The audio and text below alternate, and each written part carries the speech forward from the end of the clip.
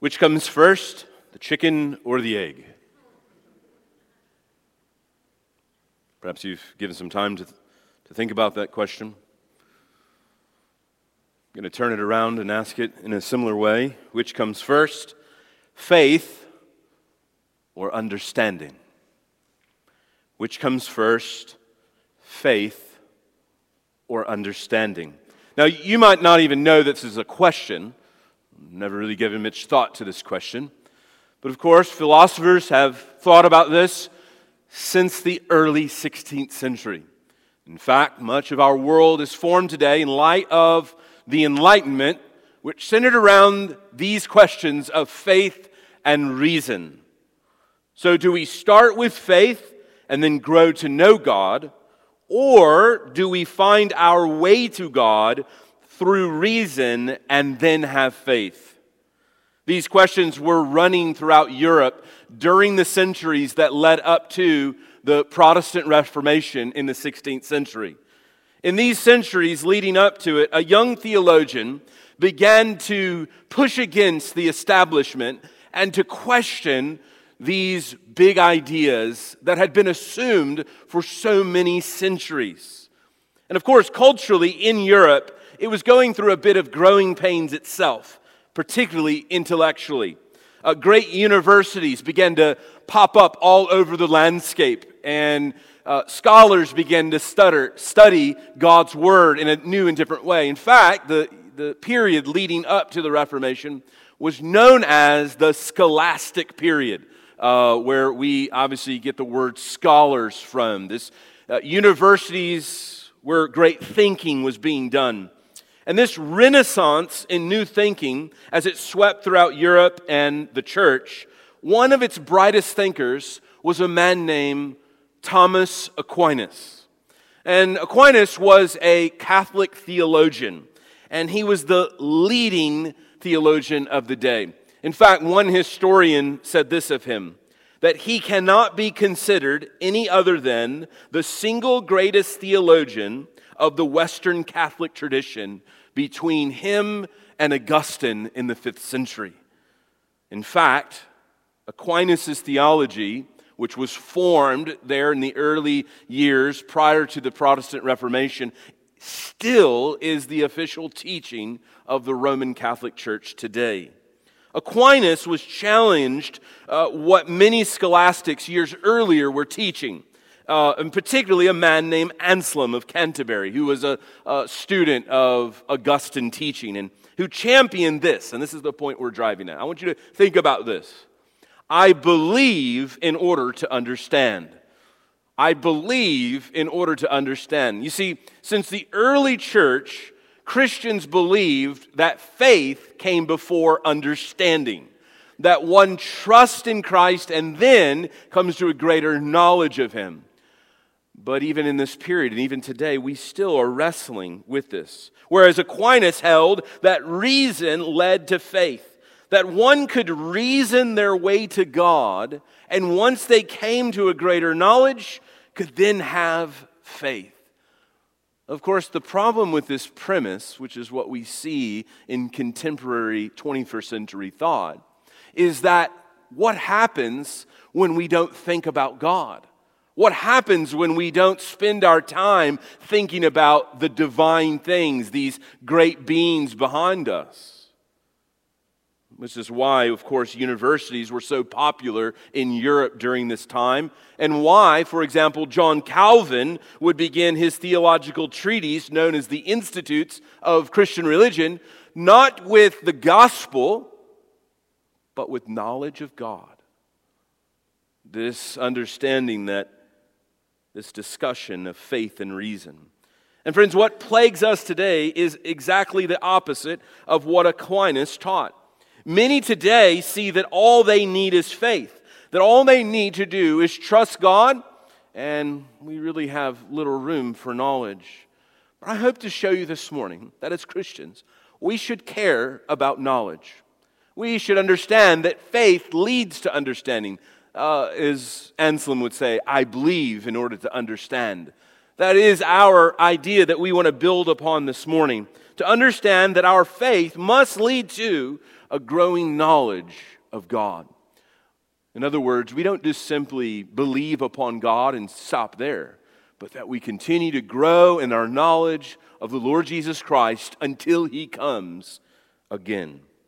God desires us to have faith, for it's by faith that we receive salvation. And nowhere in Scriptures are we taught that we are to understand in order to believe that God exists. No, brothers and sisters, we are told that we have faith and therefore God gives us understanding. And so this is the premise. Faith seeking understanding. That's what we want to drive at. Is that as we have faith in God, He gives us a greater knowledge of Him. A greater knowledge of His goodness and grace. And in fact, this is what Paul has taken up in these early verses of this letter that we're considering in Ephesians. Now, Ephesians is structured in a really interesting way. In the first 3 chapters, Paul lays the theological foundation. He talks a lot of theology, big head stuff, philosophy, thinking through life and how God created us and how God has called a people for His own possession. And then in chapters 4 through 6, he gets practical. He begins to apply the theology of chapters 1 through 3 to everyday life. So, for example, he says that we're called, that we've been elected. Well, that's a wonderful theological truth. But we don't stay there. We don't just say, hey, I'm elect or I've been chosen by God. But rather, in chapter 4, he'll say, work it out. Work out this calling. Work out your salvation. Work this thing out. Live in light of your calling. And so, Paul, as he begins with praising God for what He's done in eternity past, eternity present, and future, he then shifts from praise to prayer.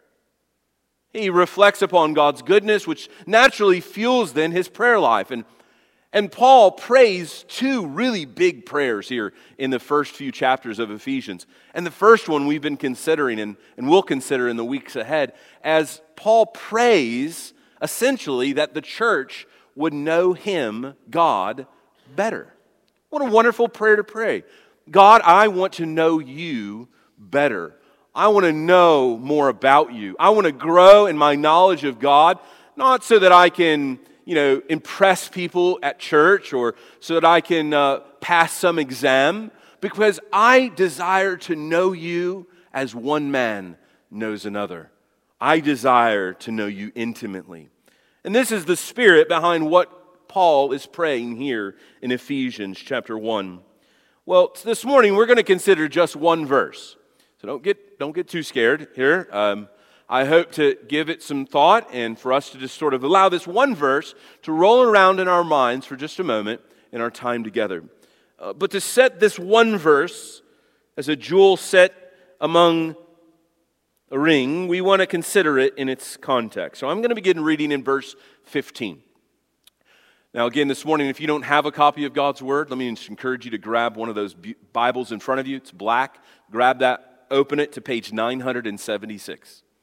If you're not accustomed to looking at God's Word, you'll find a lot of little numbers and some big numbers. Look for the big number 1 and then go down and find the little number 15. It's there on the left-hand side of the page, and we're going to begin in verse 15 this morning.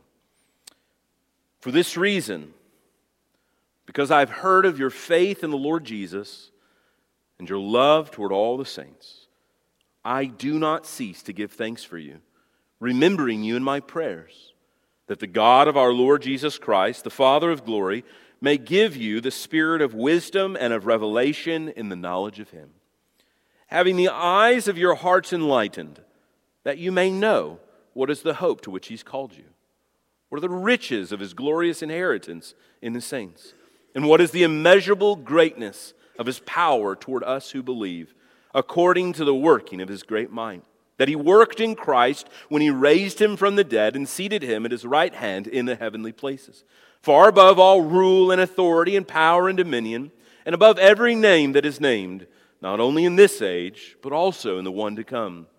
And He put all things under His feet, and gave Him as head over all things to the church, which is His body, the fullness of Him who fills all in all.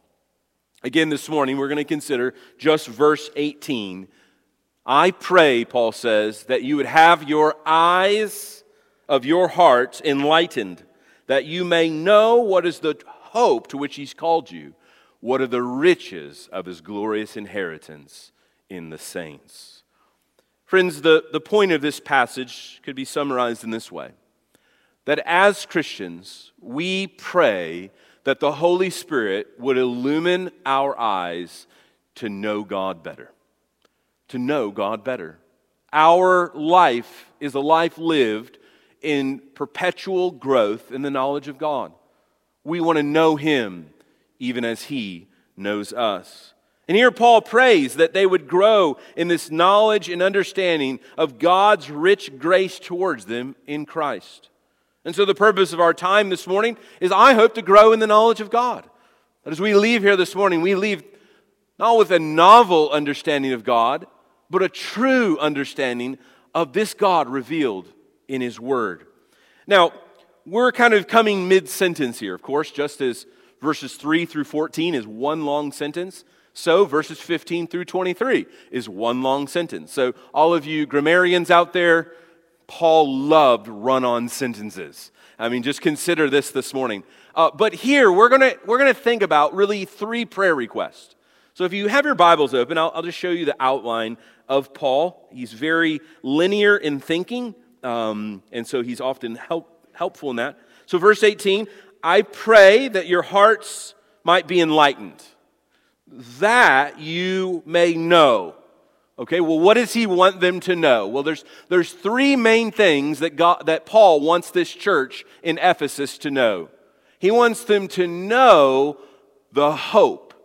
He wants them to know hope. He wants them to know the hope to which he has called you. So that's number one. Number two, he wants them to know what are the riches of his glorious inheritance in the saints. So that's prayer request number two. Now, prayer request number three, we're going to take up in 2 weeks. All right, so just hold on. But here it is. It's there in verse 19. Notice the other what statement. And what is the immeasurable greatness of his power toward us who believe? So Paul wants them to know hope. He wants them to know the riches of being God's inheritance, and he wants them to know the power that is operative not only outside of them, but in them and through the risen Christ. Well, again, this morning, if you take notes, there's three points to this sermon. And first, I want us to consider this prayer that Paul prays. So before we jump into the sort of the prayer request, there's one big request that is an umbrella request. And that is, Paul prays that their eyes would be opened. He prays for illumination, that they would be able to know God. So we're going to consider that, and then we'll consider those first two of the three requests, praying to know first the hope, and then secondly, that we are God's treasured possession. So first, as Christians, we pray to have spiritual eyes to know God better. So we can't stumble our way to God. We can't find our way to God. God, the Bible tells us, has to take the scales off of our eyes so that we can see. So that we can see Him and know Him better. Paul continues here in verse 18 to offer the reason for his prayer. The reason Paul prayed was so that God would give this church in Ephesus spiritual eyes to see. Now, for you and I, we didn't live in Ephesus. It would be wrong for us to think that Ephesus is like us. No, Ephesus was a pluralistic culture that was steeped in Greco-Roman mythology. Of course, the temple to the great Diana was there. This great temple of worship was there. So temple worship of spiritual beings and spiritual powers was all around them. They talked about it in the streets.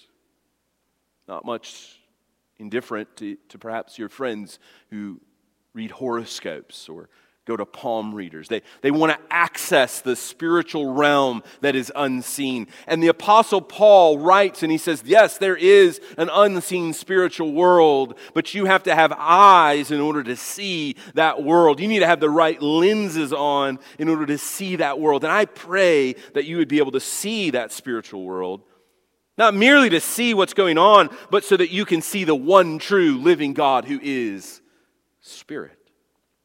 This is why he writes here, having the eyes of your hearts enlightened.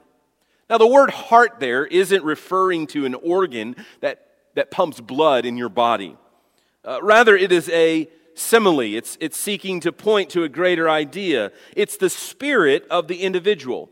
It's the powerhouse of our intellect, our reflection, and our actions. Our hearts are who we are. Jesus, of course, says, out of the heart of man comes evil thoughts and wicked deeds, right? Our hearts are who we are. It's what we believe. It's how we act. And so this is why he prays that the eyes of their hearts would be enlightened. He wants their inner being, their inner soul to know God, to have heavenly glasses to see God. See, this metaphor of seeing means this. See the implication? The fact that Paul's praying for it to God means that you can't go and find these glasses at a store somewhere.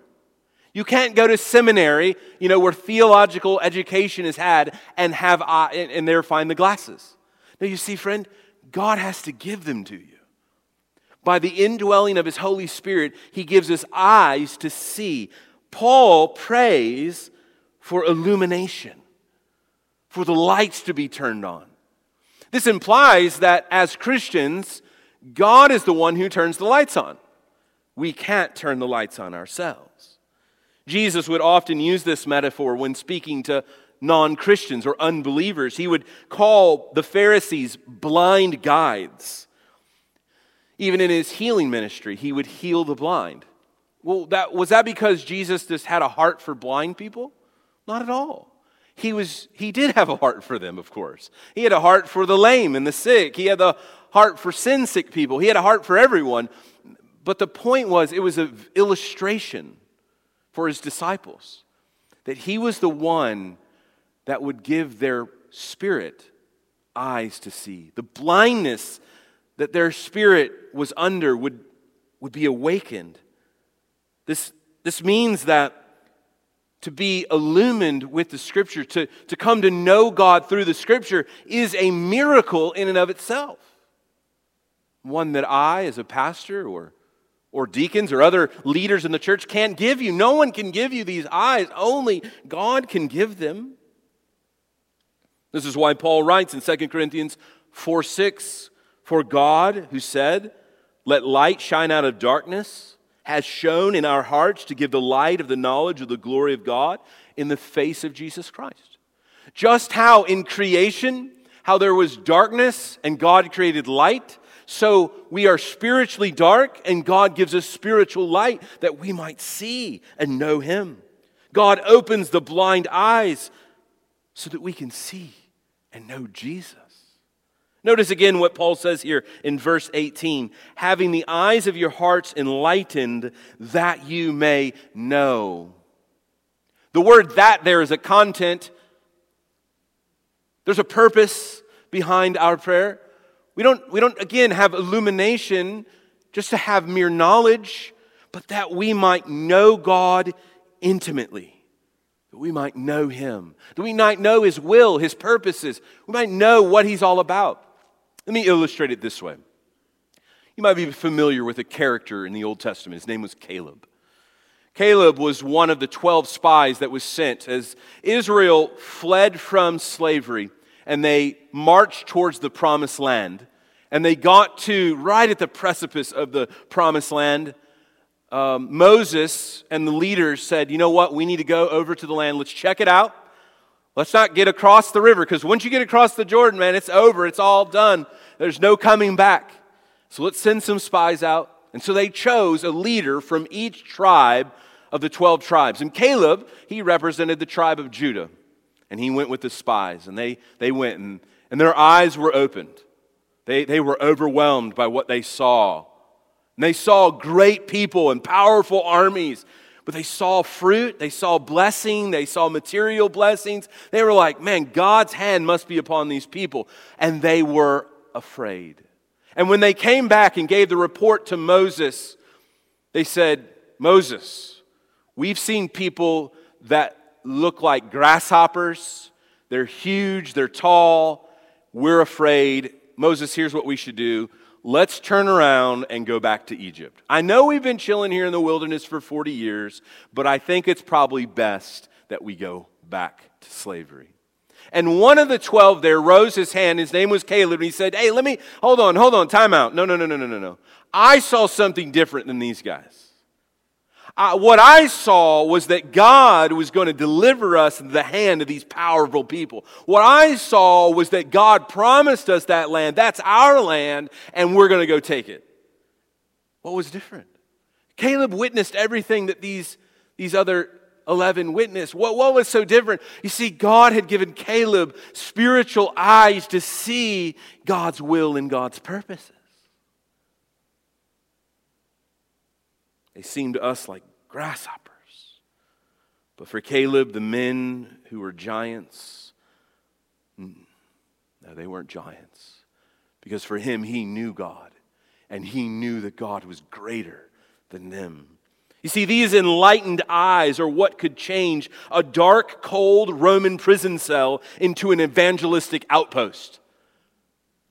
Flip over just one page in your Bible. Go to the right to chapter 6.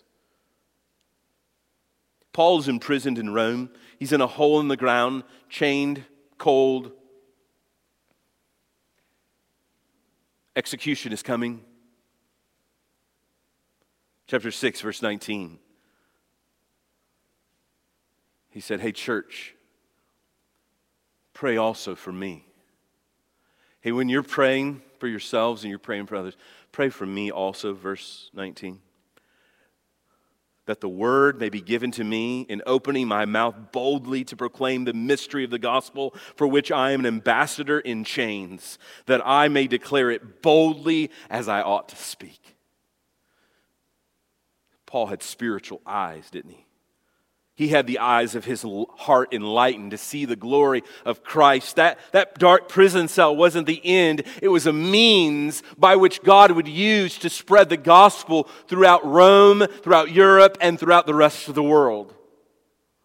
What seemingly to natural eyes was the end of the road. We finally squashed these Christians. Became the precipice by which God would declare His glory around the world. See, Paul could see the eternal purposes that God was working out even in the midst of his suffering. Brothers and sisters, we need spiritual eyes to see our present situations are for His glory. Trials are not meant to keep us from God, but to show us our need for God. And I know one of the prayer requests that's most frustrating to you is the prayer request for deliverance. God, heal me. God, get me out of this valley of darkness. And God in His kindness doesn't answer that prayer. Because what you need when you're in the valley of the shadow of death isn't for you to escape, but for you to know, as David knew, that you're with me. For your rod and your staff, they comfort me. You see, it's in the valleys of despair that God meets His people. It's in the cold, dark prison cells. Friend, one of the things I could just encourage you with this morning is begin your regular time in God's Word with a prayer of illumination. Every week as we gather together, we have a prayer of illumination. It's within the pastoral prayer. We pray, speak, O Lord, open my eyes that I can see your word. As you sit there at your dining room table, on your sofa, or wherever you study God's word, begin by praying, God, open my eyes that I might know you better. My desire isn't to know facts about you, but to intimately know you in my own soul. Spurgeon once said that apart from the Spirit, it's easier to teach a tiger to be a vegetarian than an unregenerate person the gospel. What gives us hope is this illuminating power of the Holy Spirit. When you evangelize, that's why you must accompany evangelism with prayer. Friend, you can never convince someone to be a Christian. That's the work of the Spirit. All you are to do is sow the seed of the gospel and let the Spirit do its work. Friend, if you're not a Christian this morning, we are praying for you, that the eyes of your hearts would be enlightened, that you might know what are the riches of God's glory, the hope of glory. We need spiritual eyes to see.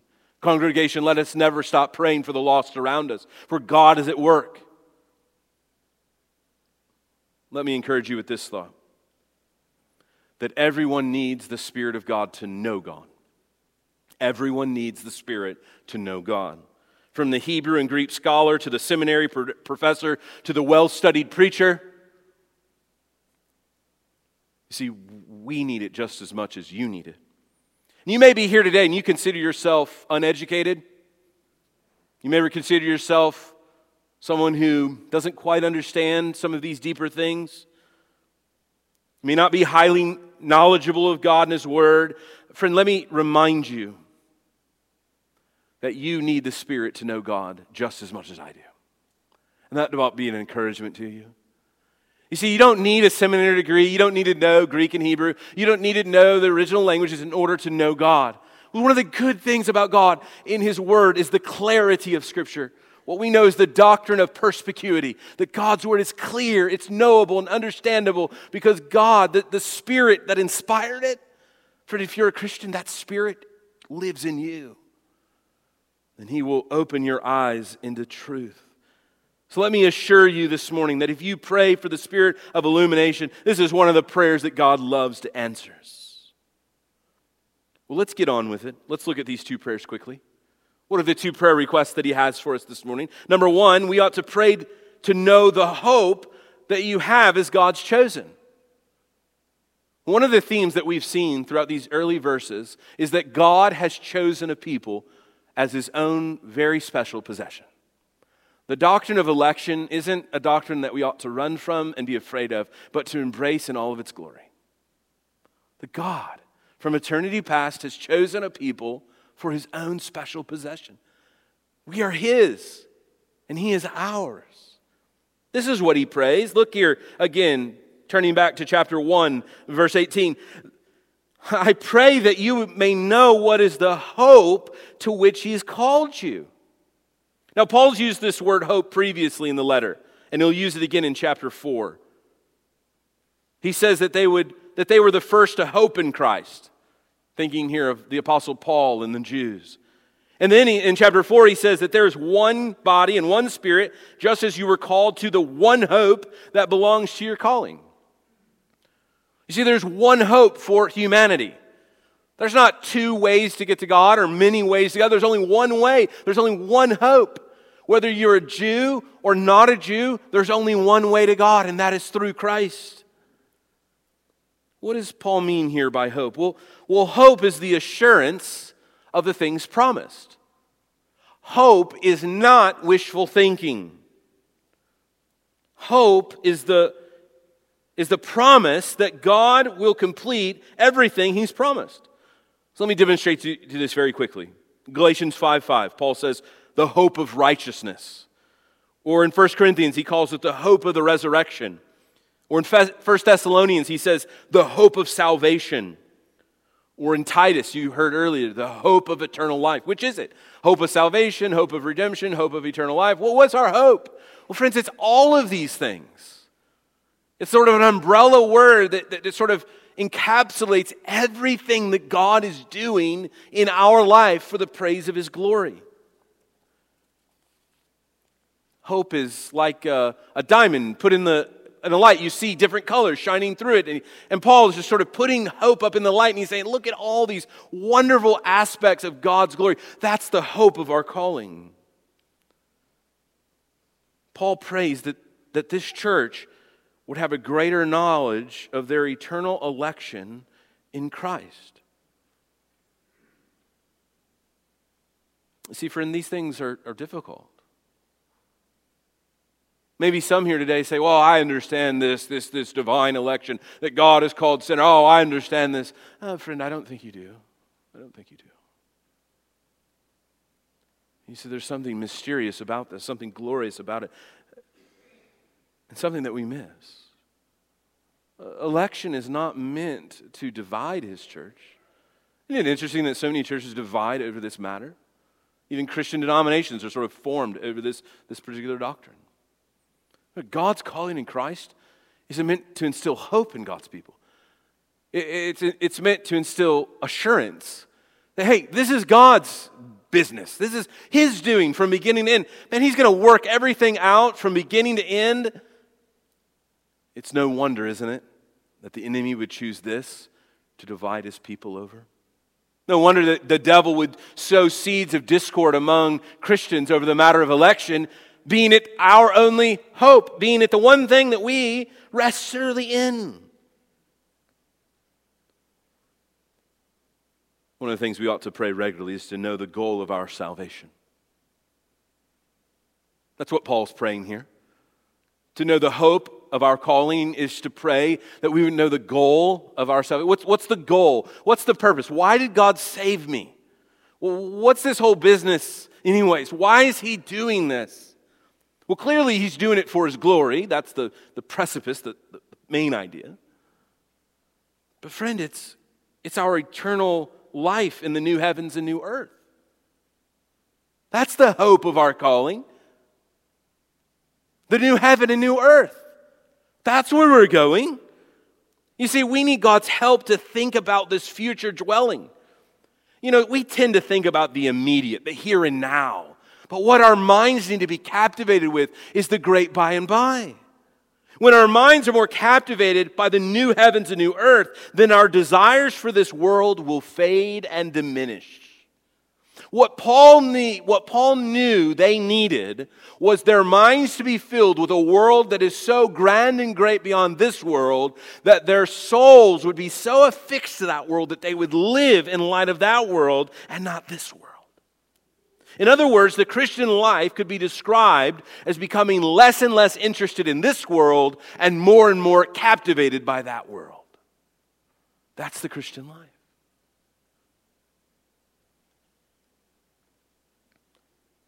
Friends, what will be ours on that great day will pale into comparison to any trinkets that we accumulate on this earth. I know some of you have been blessed materially. Guard your hearts. Guard your heart, lest your anchor is in that material possession you have here. Friends, perhaps you have nothing. Praise be to God. Let that be a blessing to you, that what you have is anchored there, where moths and thieves cannot steal or destroy. Friends, what consumes you today that will be a distant memory in 1,000,000 years? Parents, perhaps you're frustrated that your children aren't following the Lord. Could it be that you've taught them to anchor themselves here rather than there? If your journey is to there, well, friend, why wouldn't you anchor all of your hopes there and not here? That's the great struggle, isn't it? May our lives match our hope in Christ. This is, of course, what Paul will exhort the church to in chapter 4. I urge you to walk in a manner worthy of the calling to which you've been called. Friend, our lives should be informed by this reality, that our hope is in heaven and not here, in whatever hope this world may offer. Well, lastly here, Paul not only prays for a greater knowledge of their salvation, that they would grasp the depth of God's love for them displayed in the gospel, but that they would grow in their assurance of eternal life. Notice what he prays secondly. He prays to know the riches that you have as God's inheritance. You know, similarly to this first one, this second one relates quite naturally. If our hope is in eternity, then of course we understand then what is ours is in eternity as well. Paul prays in this prayer that they would know what are the riches of the glorious inheritance in the saints. Paul wants them to know and understand their inheritance in Christ as God's sons and daughters. I want you to notice, look at the text again. What are the riches of His glorious inheritance in the saints? Now earlier, in a few verses earlier, he said that we have an inheritance in heaven. So, verse 11, in Him we've obtained an inheritance, having been predestined according to the purpose of Him who works all things according to the counsel of His will. But notice here, he doesn't say, he's not talking about our inheritance. He has changed it. Now he's talking about that we are God's inheritance. What a wonderful truth this is, friends. We are His. Paul desired that the church would know that we are His glorious inheritance and the riches of that. In other words, he wants them to know how rich it is, how wealthy it is to know that we are God's. That we are God's. Isn't it amazing that the bride that God gives His Son for enjoyment is a group of sinners like us? Just think about this for a moment. Who would choose rebels to be invited into His kingdom? Oh, but this is the glory of the gospel. We know how wicked we are. We know how sinful we are. Even today, the thoughts that have rolled through our minds, the behaviors that have manifested themselves. Why would God choose me? Why would He say that I'm His very special possession? F.F. Bruce, reflecting on this passage, writes that God should set such a high value on a community of sinners rescued from perdition and still bearing too many of the traces of their former state might well seem incredible were it not made clear that He sees them in Christ, in them as Christ, as from beginning He chose them in Christ. You see, it's because we're in Christ. It's not because He sees us. No, it's because we are clothed with the righteousness of Jesus that we are made holy. Brothers and sisters, do you feel as a stranger often in this world? This world is weird. My neighbors are weird. My family's weird. Even some church members are weird. You know, one of the telltale signs that you're growing in Christ, growing in the knowledge of Christ, is that this world feels less and less like home. Perhaps you've traveled. I'm a homebody by nature. I don't really like traveling. I do it because I have to. There's nothing like going home, isn't it? The familiar smells, good or bad. I didn't know my house smelled this bad. You know where everything is. The lighting is just how you like it. The bed, there's nothing like sleeping in your own bed. Even the shower and the bathroom, it's just there's comfort in that. Friend, one of the dangers is when this place feels like home.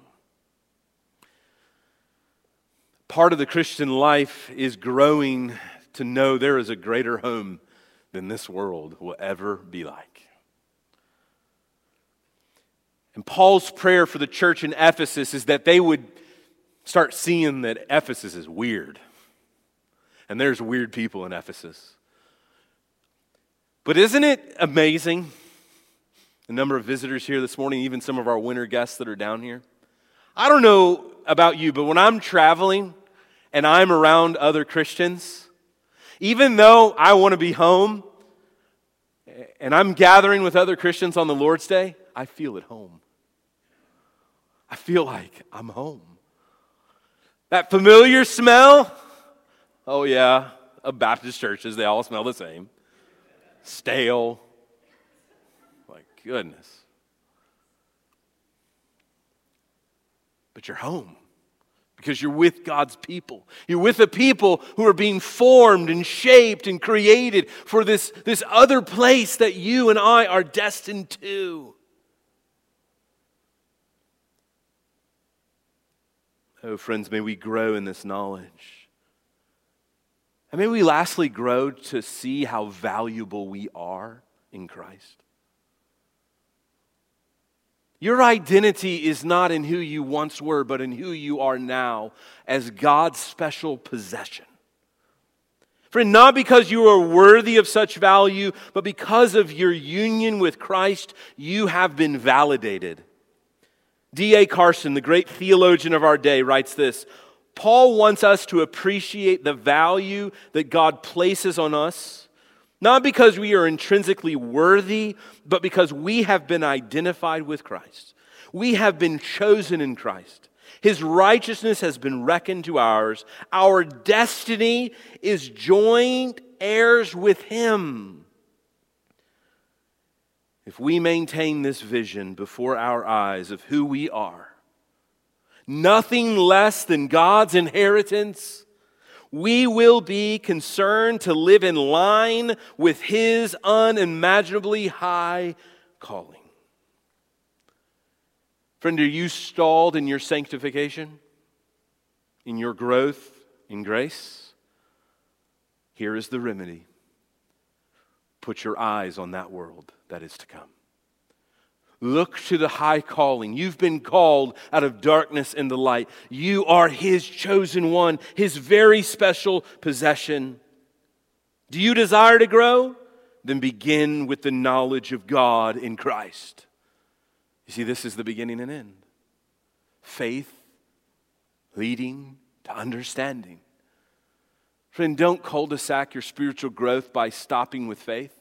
Grow to know God better. Incorporate this prayer into your regular prayer life. Pray that you and I would know God better. Pray this prayer for one another, that those around you might know God and know Him better. I end with this. Last week I commended to you a book, and I pray that you would read it. The book is Knowing God by J.I. Packer. And here's a quote from it. What will make heaven to be heaven is the presence of Jesus. Amen. And of a reconciled divine Father who loves us for Jesus' sake, no less than He loves Jesus Himself.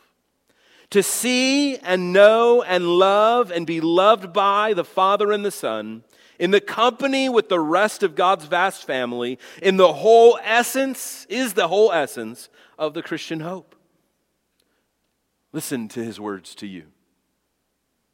If you are a believer and so an adopted child of God, this prospect satisfies you completely. If it does not strike you as satisfying, it would seem that as yet you are neither a believer or a child of God. Let's pray.